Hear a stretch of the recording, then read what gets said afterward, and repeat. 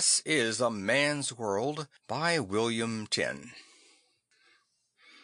I've always said that even if Sis is 7 years older than me, and a girl besides, she don't always know what's best. Put me on a spaceship jam-packed with 300 females just aching to get themselves husbands in the one place there's still to be had, the planet Venus, and you know I'll be in trouble. Bad trouble, with the law, which is the worst a boy can get into. 20 minutes after we lifted from the Sahara spaceport, I wriggled out of my acceleration hammock and started for the door of our cabin. "Now you be careful, Ferdinand," Sis called after me as she opened a book called Family Problems of the Frontier Woman. "Remember, you're a nice boy. Don't make me ashamed of you." I tore down the corridor. Most of the cabins had purple lights on in front of the doors, showing that the girls were still inside their hammocks. That meant only the ship's crew was up and about. Ship's crews are men. Women are too busy with important things like government to run ships. I felt free all over and happy. Now was my chance to really see the Eleanor Roosevelt. It was hard to believe I was traveling in space at last. Ahead and behind me, all the way up to where the companionway curved in out of sight, there was nothing but smooth black wall and smooth white doors. And on and on and on. Gee, I thought excitedly, this is one big ship. Of course, every once in a while I would run across a big scene of stars in the void set in the wall, but they were only pictures. Nothing that gave the feel of great empty space like I'd read about in the Boy Rocketeers. No portholes, no visiplates, nothing. So when I came to the crossway, I stopped for a second, then turned left. To the right, see, there was Deck 4, then Deck 3, leading inward past the engine forecastle to the main jets and the grav helix going purr, purr, pretty purr in the comforting way big machinery has when it's happy and oiled. But to the left, the crossway led all the way to the outside level, which ran just under the hull. There were portholes in the hull. I'd studied all that out in our cabin long before we lifted, on the transparent model of the ship hanging like a big cigar from the ceiling. Sis had studied it too, but she was looking for places like the dining salon and the library and Lifeboat 68, where we should go in case of emergency. I looked for the important things. As I trotted along the crossway, I sort of wished that Sis hadn't decided to go after a husband on a luxury liner. On a cargo ship now, I'd be climbing from deck to deck on a ladder instead of having gravity underfoot all the time, just like I was home on the bottom of the Gulf of Mexico. But women always know what's right, and a boy can only make faces and do what they say, same as the men have to. Still, it was pretty exciting to press my nose against the slots in the wall and see the sliding panels that would come charging out and block the crossways into an airtight fit in case a meteor or something smashed into the ship. And all along there were glass cases with spacesuits standing in them, like those knights they used to have back in the Middle Ages. "In the event of disaster affecting the oxygen content of companionway," they had the words etched into the door, "break glass with hammer upon wall, remove spacesuit, and proceed to don it in the following fashion." I read the following fashion until I knew it by heart. Boy, I said to myself, I hope we have that kind of disaster. I'd sure like to get into one of those. Bet it would be more fun than those diving suits back in undersea. And all the time I was alone. That was the best part. Then I passed Deck 12, and there was a big sign, "Notice, passengers not permitted past this point." A big sign in red. I peeked around the corner. I knew it. The next deck was the hull. I could see the portholes. Every 12 feet they were, filled with the velvet of space and the dancing of more stars than I'd ever dreamed existed in the universe. There wasn't anyone on the deck, as far as I could see, and this distance from the grav helix the ship seemed mighty quiet and lonely if I just took one quick look. But I thought of what Sis would say, and I turned around obediently. Then I saw the big red sign again. Passengers not permitted. Well, didn't I know from my civics class that only women could be Earth citizens these days? Sure, ever since the Male D-Suffrage Act. And didn't I know that you had to be a citizen of a planet in order to get an interplanetary passport? Sis had explained it all to me in the careful, patient way she always talks politics and things like that to men. Technically, Ferdinand, I'm the only passenger in our family. You can't be one because, not being a citizen, you can't acquire an Earth passport. However, you'll be going to Venus on the strength of this clause. Miss Evelyn Sparling and all dependent male members of family. This number not to exceed the registered quota of sub-regulations pertaining, and so on. I want you to understand these matters, so that you will grow into a man who takes an active interest in world affairs. No matter what you hear, women really like and appreciate such men. Of course, I never pay much attention to Sis when she says such dumb things. I'm old enough, I guess, to know that it isn't what women like and appreciate that counts when it comes to people getting married. If it were, Sis and 300 other pretty girls like her wouldn't be on their way to Venus to hook husbands. Still, if I wasn't a passenger, the sign didn't have anything to do with me. I know what Sis would say to that, but at least it was an argument I could use if it ever came up. So I broke the law. I was glad I did. The stars were exciting enough, but away off to the left, about 5 times as big as I'd ever seen it, except in the movies, was the moon, a great blob of gray and white pockmarks holding off the black of space. I was hoping to see the Earth, but I figured it must be on the other side of the ship, or behind us. I pressed my nose against the port and saw the tiny flicker of a spaceship taking off Mars-bound. I wish I was on that one. Then I noticed a little farther down the companionway a stretch of blank wall where there should have been portholes. High up on the wall in glowing red letters were the words, Lifeboat 47, Passengers 32, Crew 11. Unauthorized personnel keep away. Another one of those signs. I crept up to the porthole nearest it and could just barely make out the stern jets where it was plastered against the hull. Then I walked under the sign and tried to figure the way you were supposed to get into it. There was a very thin line going around in a big circle that I knew must be the door, but I couldn't see any knobs or switches to open it with, not even a button you could press. That meant it was a sonic lock like the kind we had on the outer keeps back home in Undersea. But knock or voice? I tried the 2 knock combinations I knew and nothing happened. I only remembered one voice key, might as well see if that's it, I figured. 2023, open sesame. For a second, I thought I'd hit it just right out of all the million possible combinations. The door clicked inward toward a black hole, and a hairy hand as broad as my shoulders shot out of the hole. It closed around my throat and plucked me inside as if I'd been a baby sardine. I bounced once on the hard lifeboat floor. Before I got my breath and sat up, the door had been shut again. When the light came on, I found myself staring up the muzzle of a highly polished blaster and into the cold blue eyes of the biggest man I'd ever seen. He was wearing a one-piece suit made of some scaly green stuff that looked hard and soft at the same time. His boots were made of it too, and so was the hood hanging down his back. And his face was brown. Not just ordinary tan, you understand, but the deep, dark, burned all the way in brown I'd seen on the lifeguards in New Orleans whenever we took a surface vacation. The kind of tan that comes from day after broiling day under a really hot sun.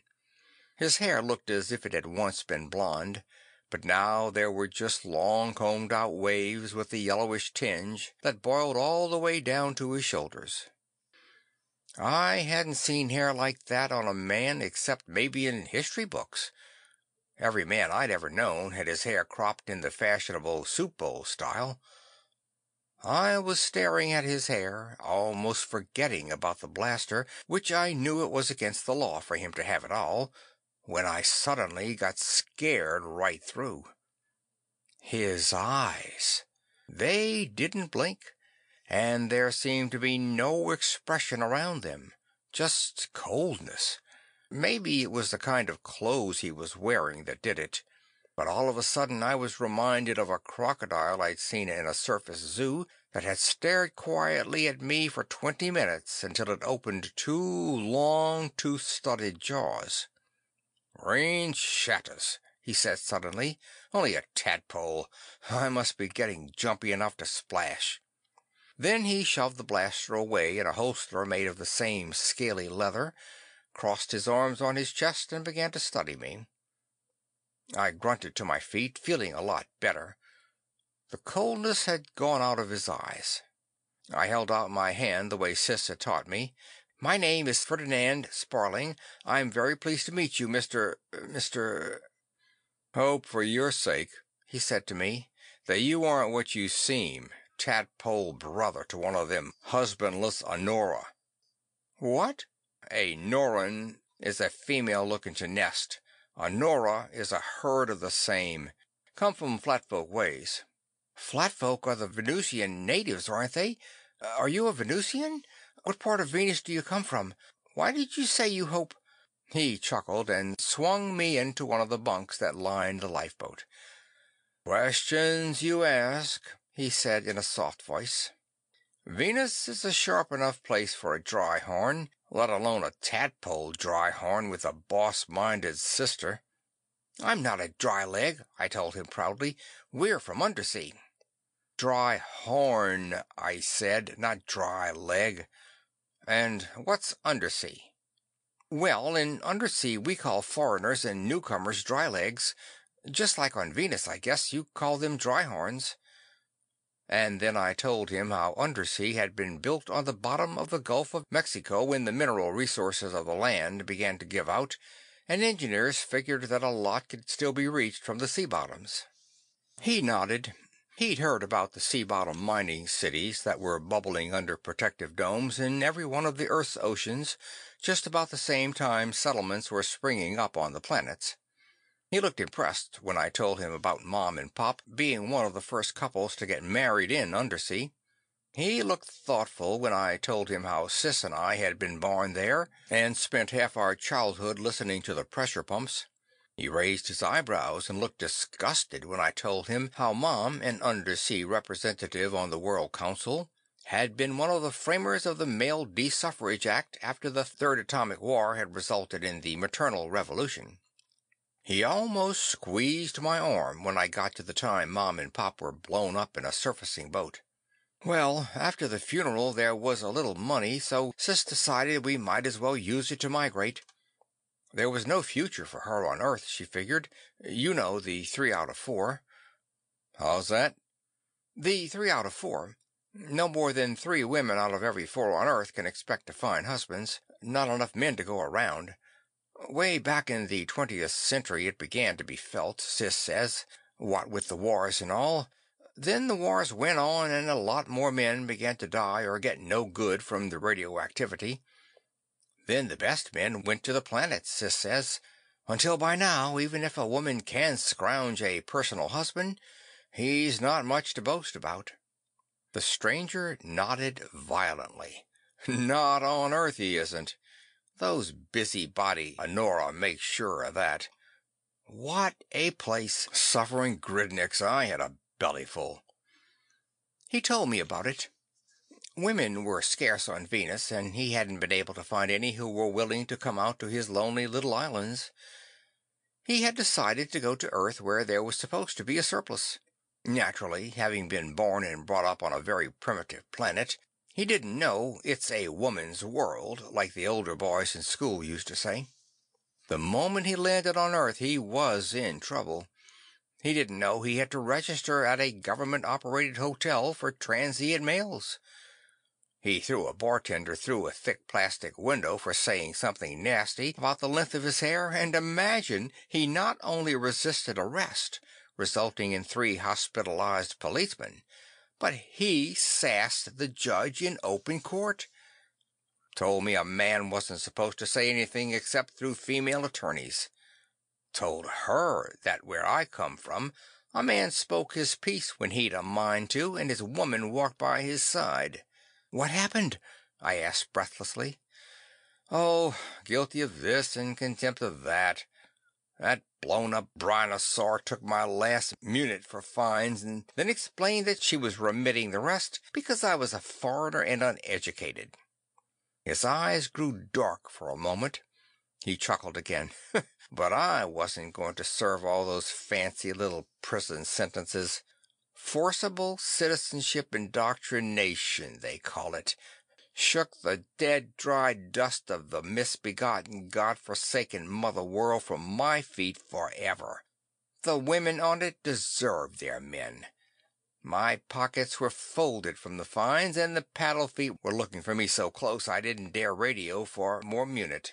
So I stowed away. For a moment I didn't understand him. When I did, I was almost ill. You mean, I choked, that you're breaking the law right now? And I'm with you while you're doing it? He leaned over the edge of the bunk and stared at me very seriously. What breed of tadpole are they turning out these days? Besides, what business do you have this close to the hull? After a moment of sober reflection, I nodded. You're right. I've become almost a male outside the law. We're in this together. He guffawed. Then he sat up and began cleaning his blaster. I found myself drawn to the bright killer tube with exactly the fascination Cist insists such things have always had for men. Ferdinand, your label? That's not right for a sprouting tadpole. I'll call you Ford. My name's Butt. Butt Lee Brown. I like the sound of Ford. Is Butt a nickname too? Yeah, short for Alberta, but I haven't found a man who can draw a blaster fast enough to call me that. You see, Pop came over in the '80s, the big wave of immigrants when they evacuated Ontario. Named all us boys after Canadian provinces. I was the youngest, so I got the name they were saving for a girl. You had a lot of brothers, Mr. Butt? He grinned with a mighty set of teeth. Oh, a nestful. Of course they were all killed in the Blue Chicago Rising by the McGregor boys, all except me and Saskatchewan. Then Sass and me hunted the McGregors down. Took a heap of time. We didn't float Jock McGregor's ugly face down the Tuscany till both of us were pretty near grown up. I walked up close to where I could see the tiny, bright copper coils of the blaster above the firing button. Have you killed a lot of men with that, Mr. Butt? Butt. Just plain Butt to you, Ford. He frowned and sighted at the light globe. No more than 12, not counting 5 government paddle feet, of course. I'm a peaceable planter. Way I figure it, violence never accomplishes much that's important. My brother Sass, now. He had just begun to work into a wonderful anecdote about his brother when the dinner gong rang. Butt told me to scat. He said I was a growing tadpole and needed my vitamins. And he mentioned, very offhand, that he wouldn't at all object if I brought him some fresh fruit. It seemed there was nothing but processed foods in the lifeboat, and Butt was used to a farmer's diet. Trouble was, he was a special kind of farmer. Ordinary fruit would have been pretty easy to sneak into my pockets at meals. I even found a way to handle the kelp and giant watercress Mr. Brown liked. But things like seaweed, salt, and Venusian mud grapes just had too strong a smell. Twice the mechanical hamper refused to accept my jacket for laundering, and I had to wash it myself. But I learned so many wonderful things about Venus every time I visited that stowaway. I learned 3 wild wave songs of the Flatfolk, and what it is that the native Venusians hate so much. I learned how to tell the difference between a lousy government paddlefoot from New Kalamazoo and the slap-toe slinker who is the planter's friend. After a lot of begging, Buckley Brown explained the workings of his blaster. He explained it so carefully that I could name every part, and told what it did from the tiny round electrodes to the long spirals of transformer. But no matter what, he would never let me hold it. "Sorry for it, old Tad," he would drawl, spinning around and around in the control swivel chair at the nose of the lifeboat. "But way I look at it, a man who lets somebody else handle his blaster is like a giant whose heart was in an egg that an enemy found. When you've grown enough so's your pop feels you ought to have a weapon, why, then's the time to learn it, and you might as well learn fast. Before then, you're playing too young to be even near it. I don't have a father to give me one when I come of age. I don't even have an older brother as head of my family like your brother Labrador. All I have is Sis, and she'll marry some fancy dry horn who'd never been further south than the polar coast. And she'll stay head of the family if I know her breed of green shotta. Bossy, opinionated. By the way, Forty," he said, rising and stretching so the fish leather bounced and rippled off his biceps, "that sister, she ever—" And he'd be off again, cross-examining me about Evelyn. I sat in the swivel chair he'd vacated and tried to answer his questions. But there was a lot of stuff I didn't know. Evelyn was a healthy girl, for instance. How healthy exactly, I had no way of finding out. Yes, I'd tell him my aunts on both sides of my family each had more than the average number of children. No, we'd never done any farming to speak of back in Undersea, but yes, I guess Evelyn knew about as much as any girl there when it came to diving equipment and pressure pump regulation. How would I know that stuff would lead to trouble for me? Sis had insisted I come along to the geography lecture. Most of the other girls who were going to Venus for husbands talked to each other during the lecture, but not my sister. She hung on every word, took notes even, and asked enough questions to make the perspiring purser really work in those orientation periods. "I am very sorry, Miss Sparling," he said with pretty heavy sarcasm, "but I cannot remember any of the agricultural products of the Marco continent. Since the human population is well below 1 per 1,000 square miles, it can readily be understood that the quantity of tilled soil, land or subsurface, is so small that— Wait, I remember something. The macro continent exports a fruit, though not exactly an edible one. The wild Dunjing drug is harvested there by criminal speculators. Contrary to belief on Earth, the traffic has been growing in recent years.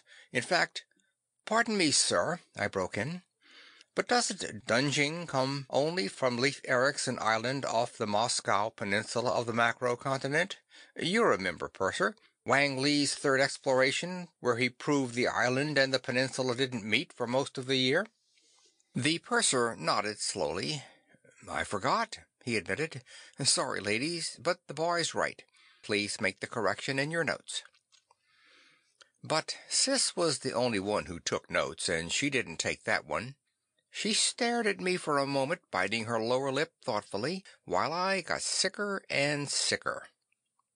Then she shut her pad with the final gesture of the right hand that Mom used to use just before challenging the opposition to come right down on the council floor and debate it out with her.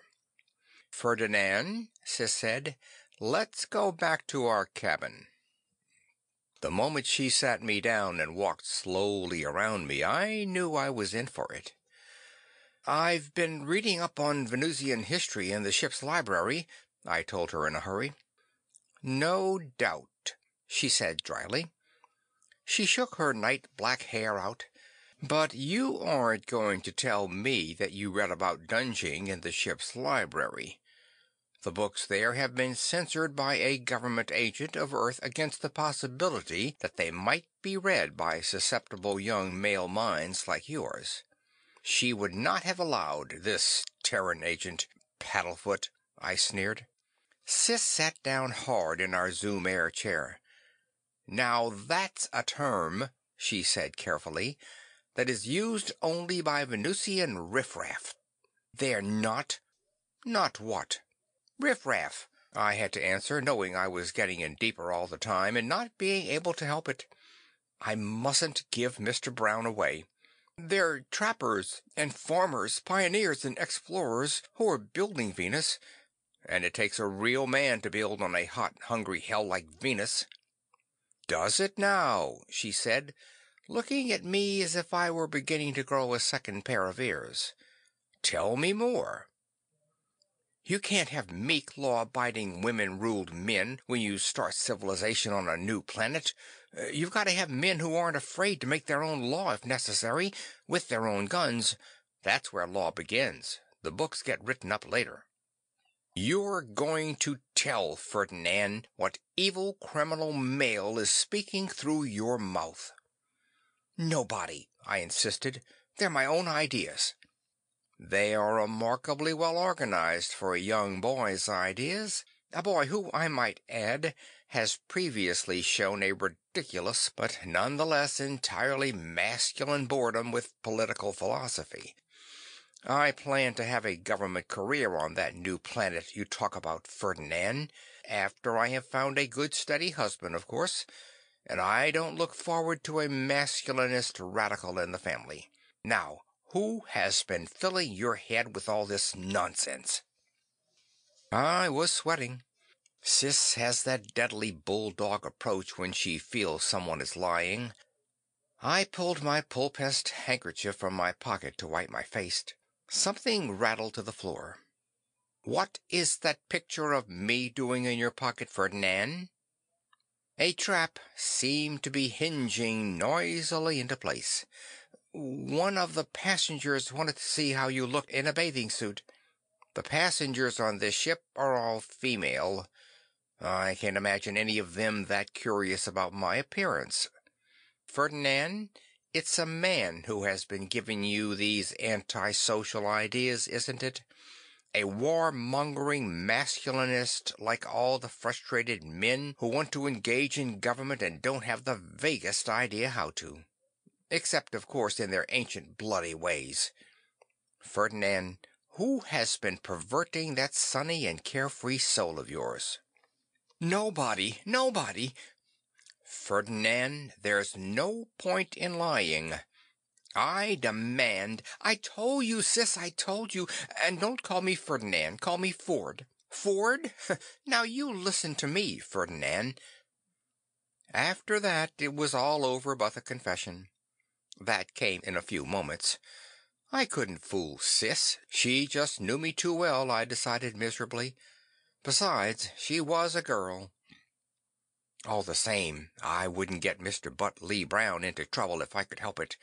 I made Sis promise she wouldn't turn him in if I took her to him.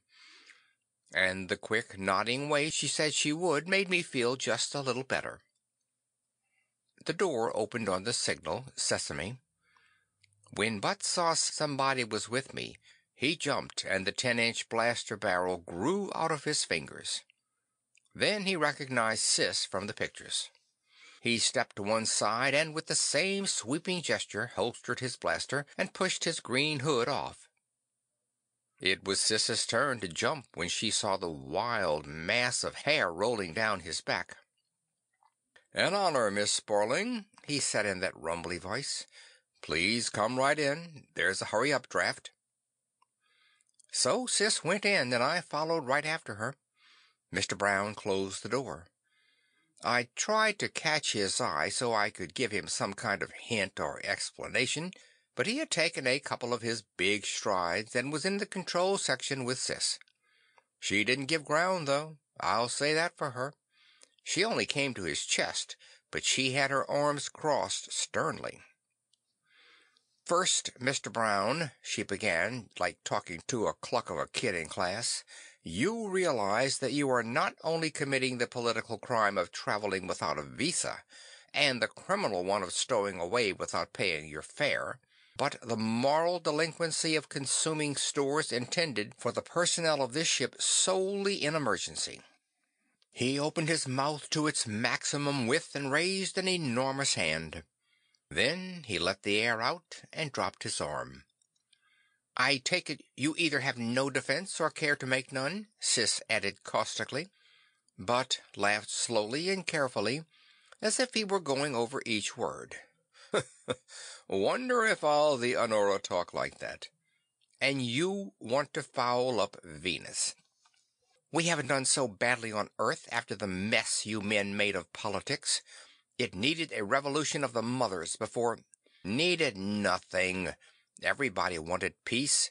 Earth is a weary old world." "It's a world of strong moral fiber compared to yours, Mr. Alberta Lee Brown." Hearing his rightful name made him move suddenly and tower over her. Sis said with a certain amount of hurry and change of tone, "What do you have to say about stowing away and using up lifeboat stores?" He cocked his head and considered a moment.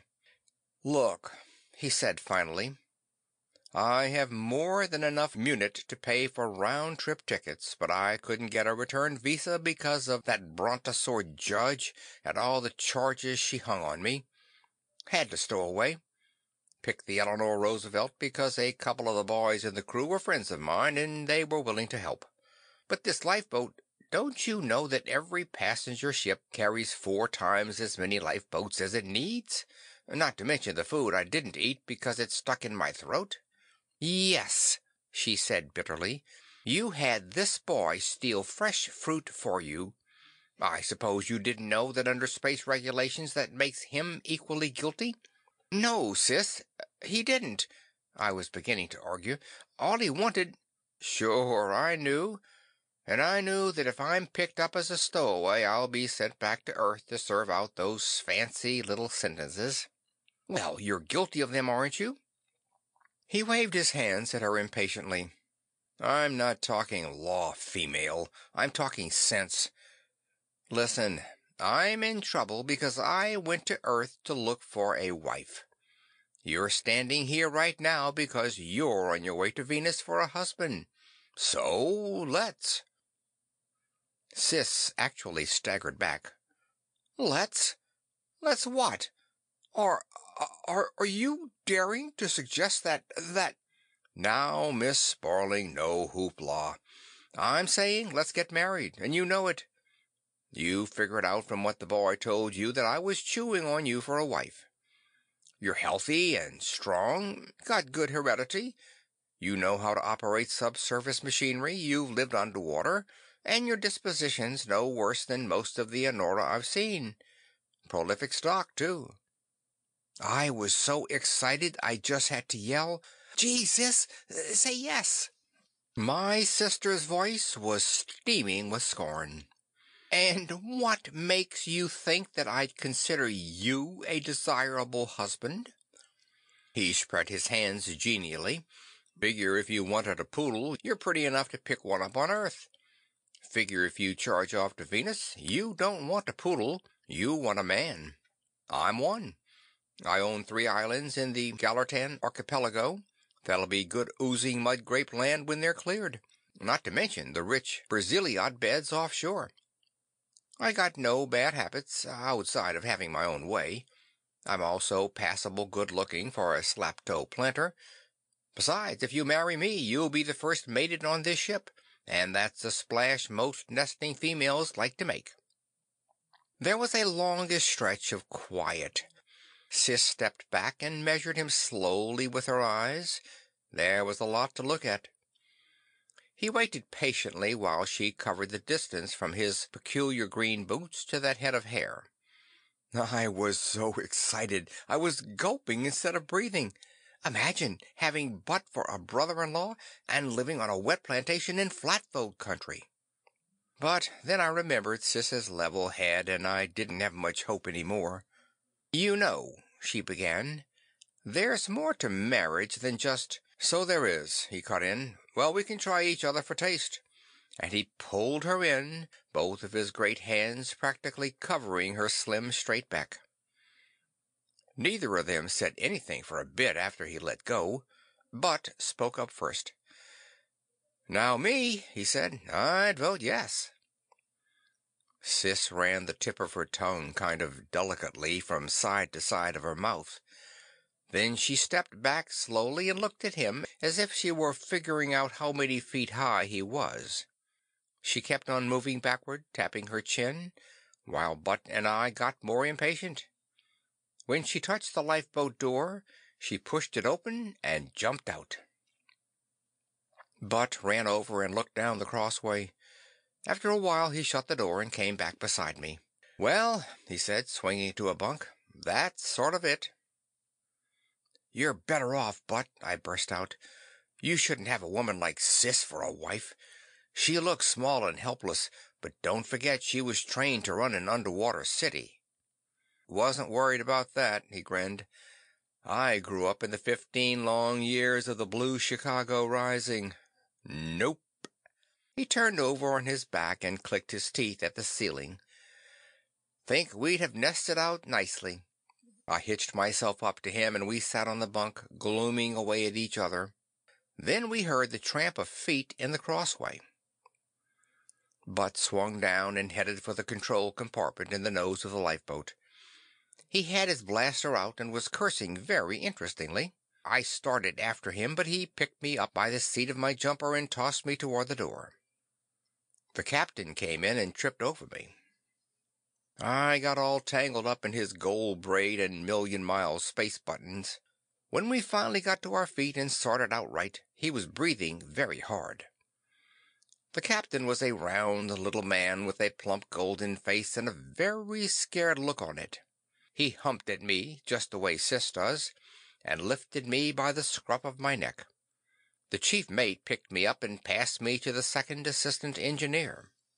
Sis was there, being held by the purser on one side and the chief computer's mate on the other.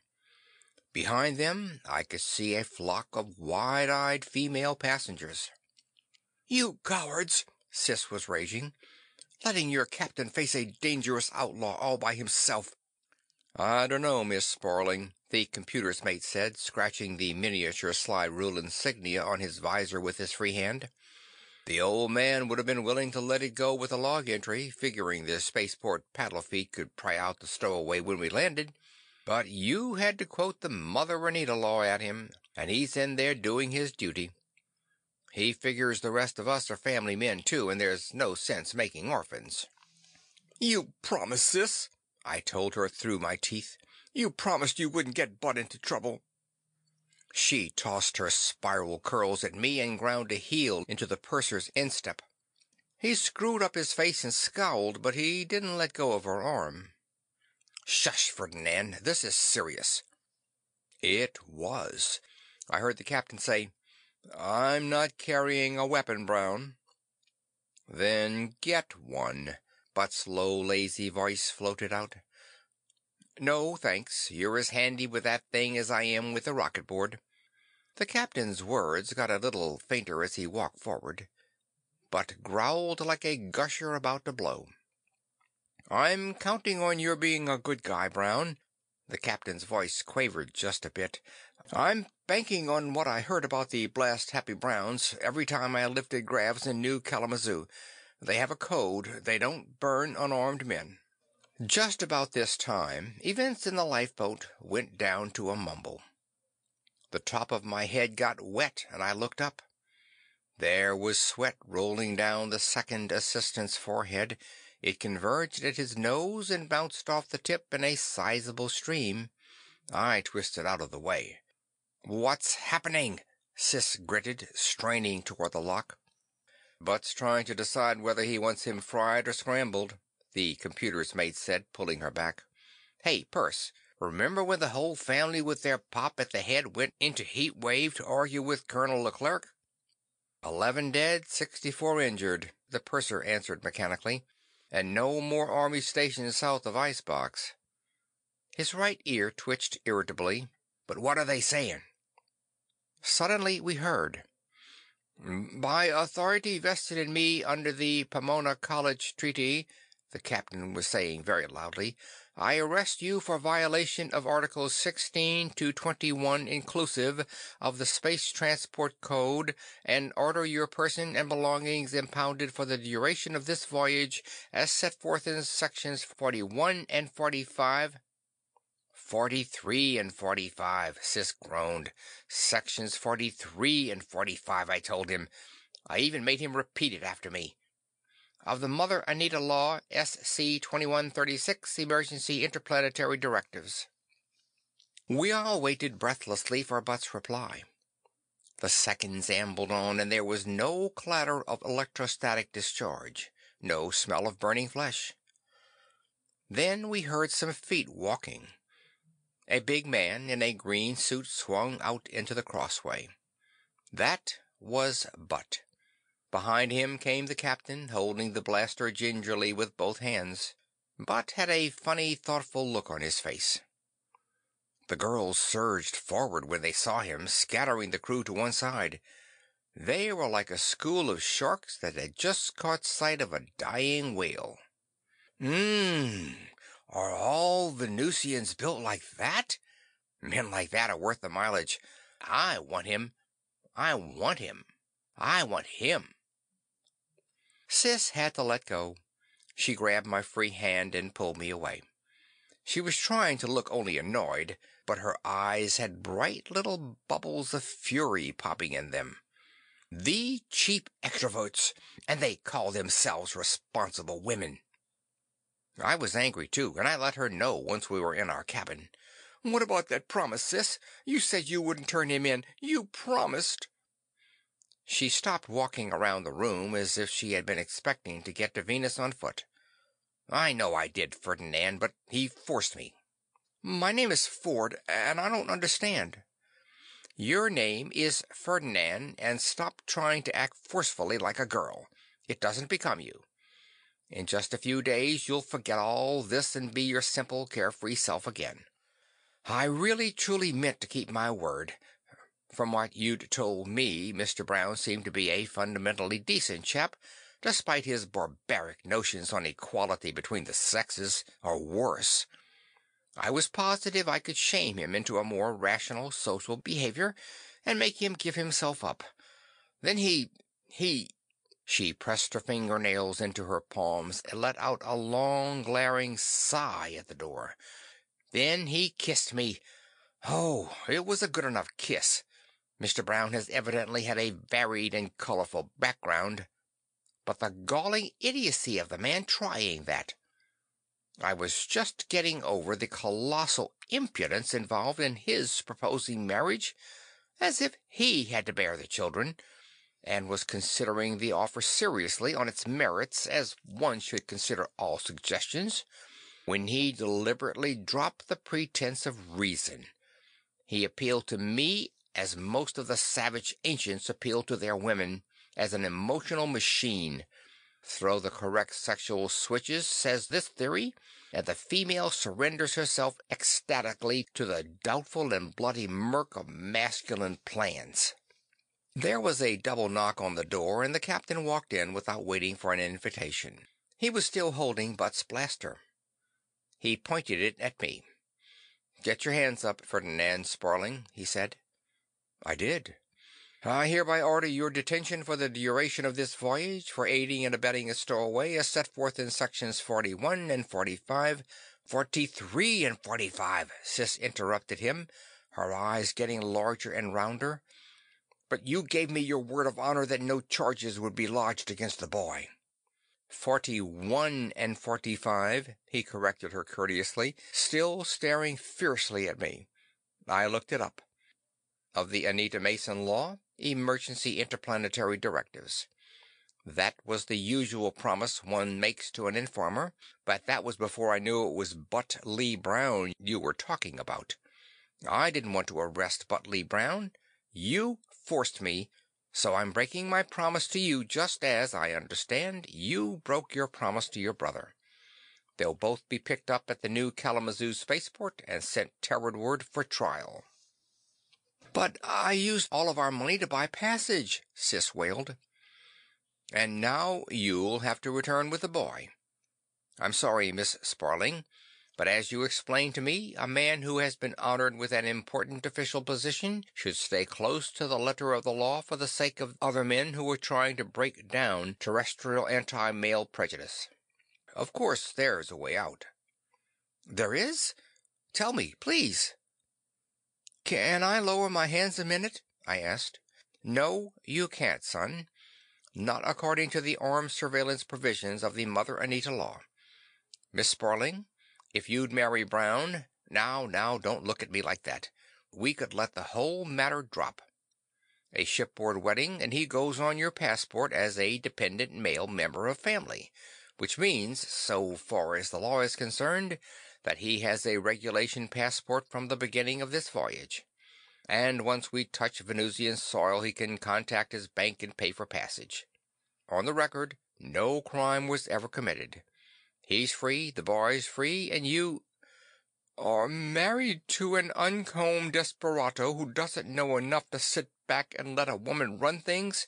Oh, you should be ashamed." The captain shrugged and spread his arms wide. "Perhaps I should be, but that's what comes of putting men into responsible positions, as you say. See here, Miss Sparling, I didn't want to arrest Brown, and if it's at all possible, I'd still prefer not to. The crew, officers and men, all go along with me. We may be legal residents of Earth, but our work requires us to be on Venus several times a year. We don't want to be disliked by any member of the highly irritable Brown clan or its collateral branches. But Lee Brown himself, for all of his savage appearance in your civilized eyes, is a man of much influence on the polar continent. In his own bailiwick, the Gallertan Archipelago, he makes, breaks, and occasionally readjusts officials. Then there's his brother Saskatchewan, who considers Butt a helpless put-upon youngster." "Much influence, you say, Mr. Brown has?" Sis was suddenly thoughtful. "Power, actually. The kind a strong man usually wields in a newly settled community. Besides, Miss Sparling, you're going to Venus for a husband because the male-female ratio on Earth is reversed.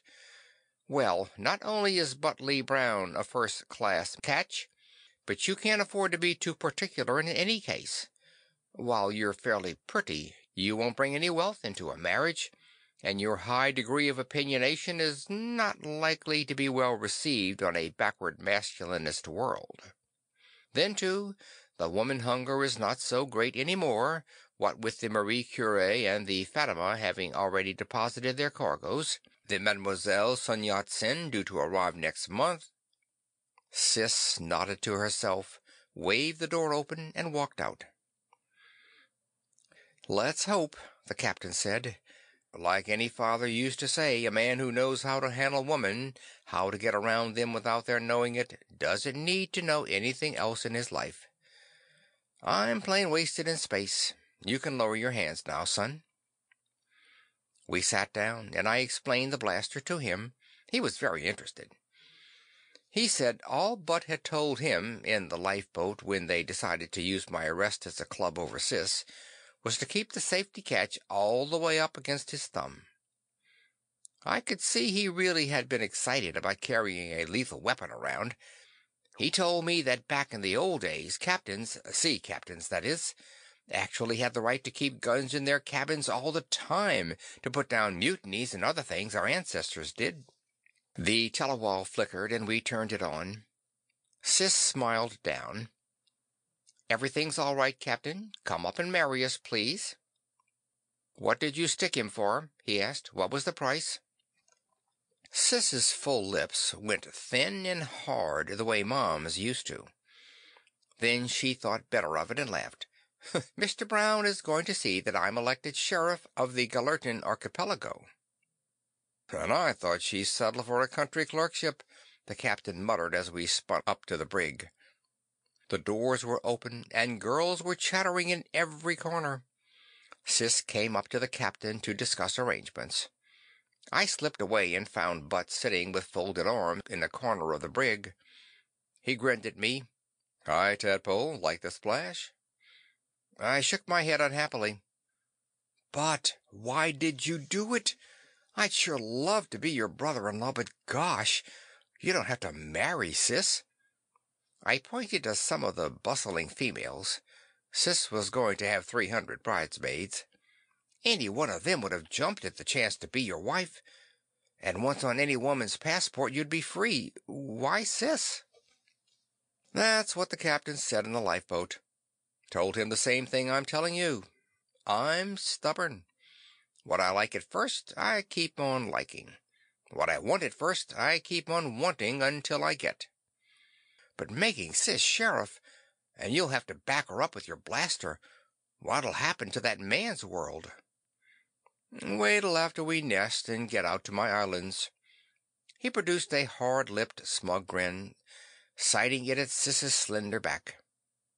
She'll find herself sheriff over a bunch of natives and exactly 2 Earth males, you and me. I've got a hunch that'll keep her pretty busy, though. End of Venus is a Man's World by William Tenn.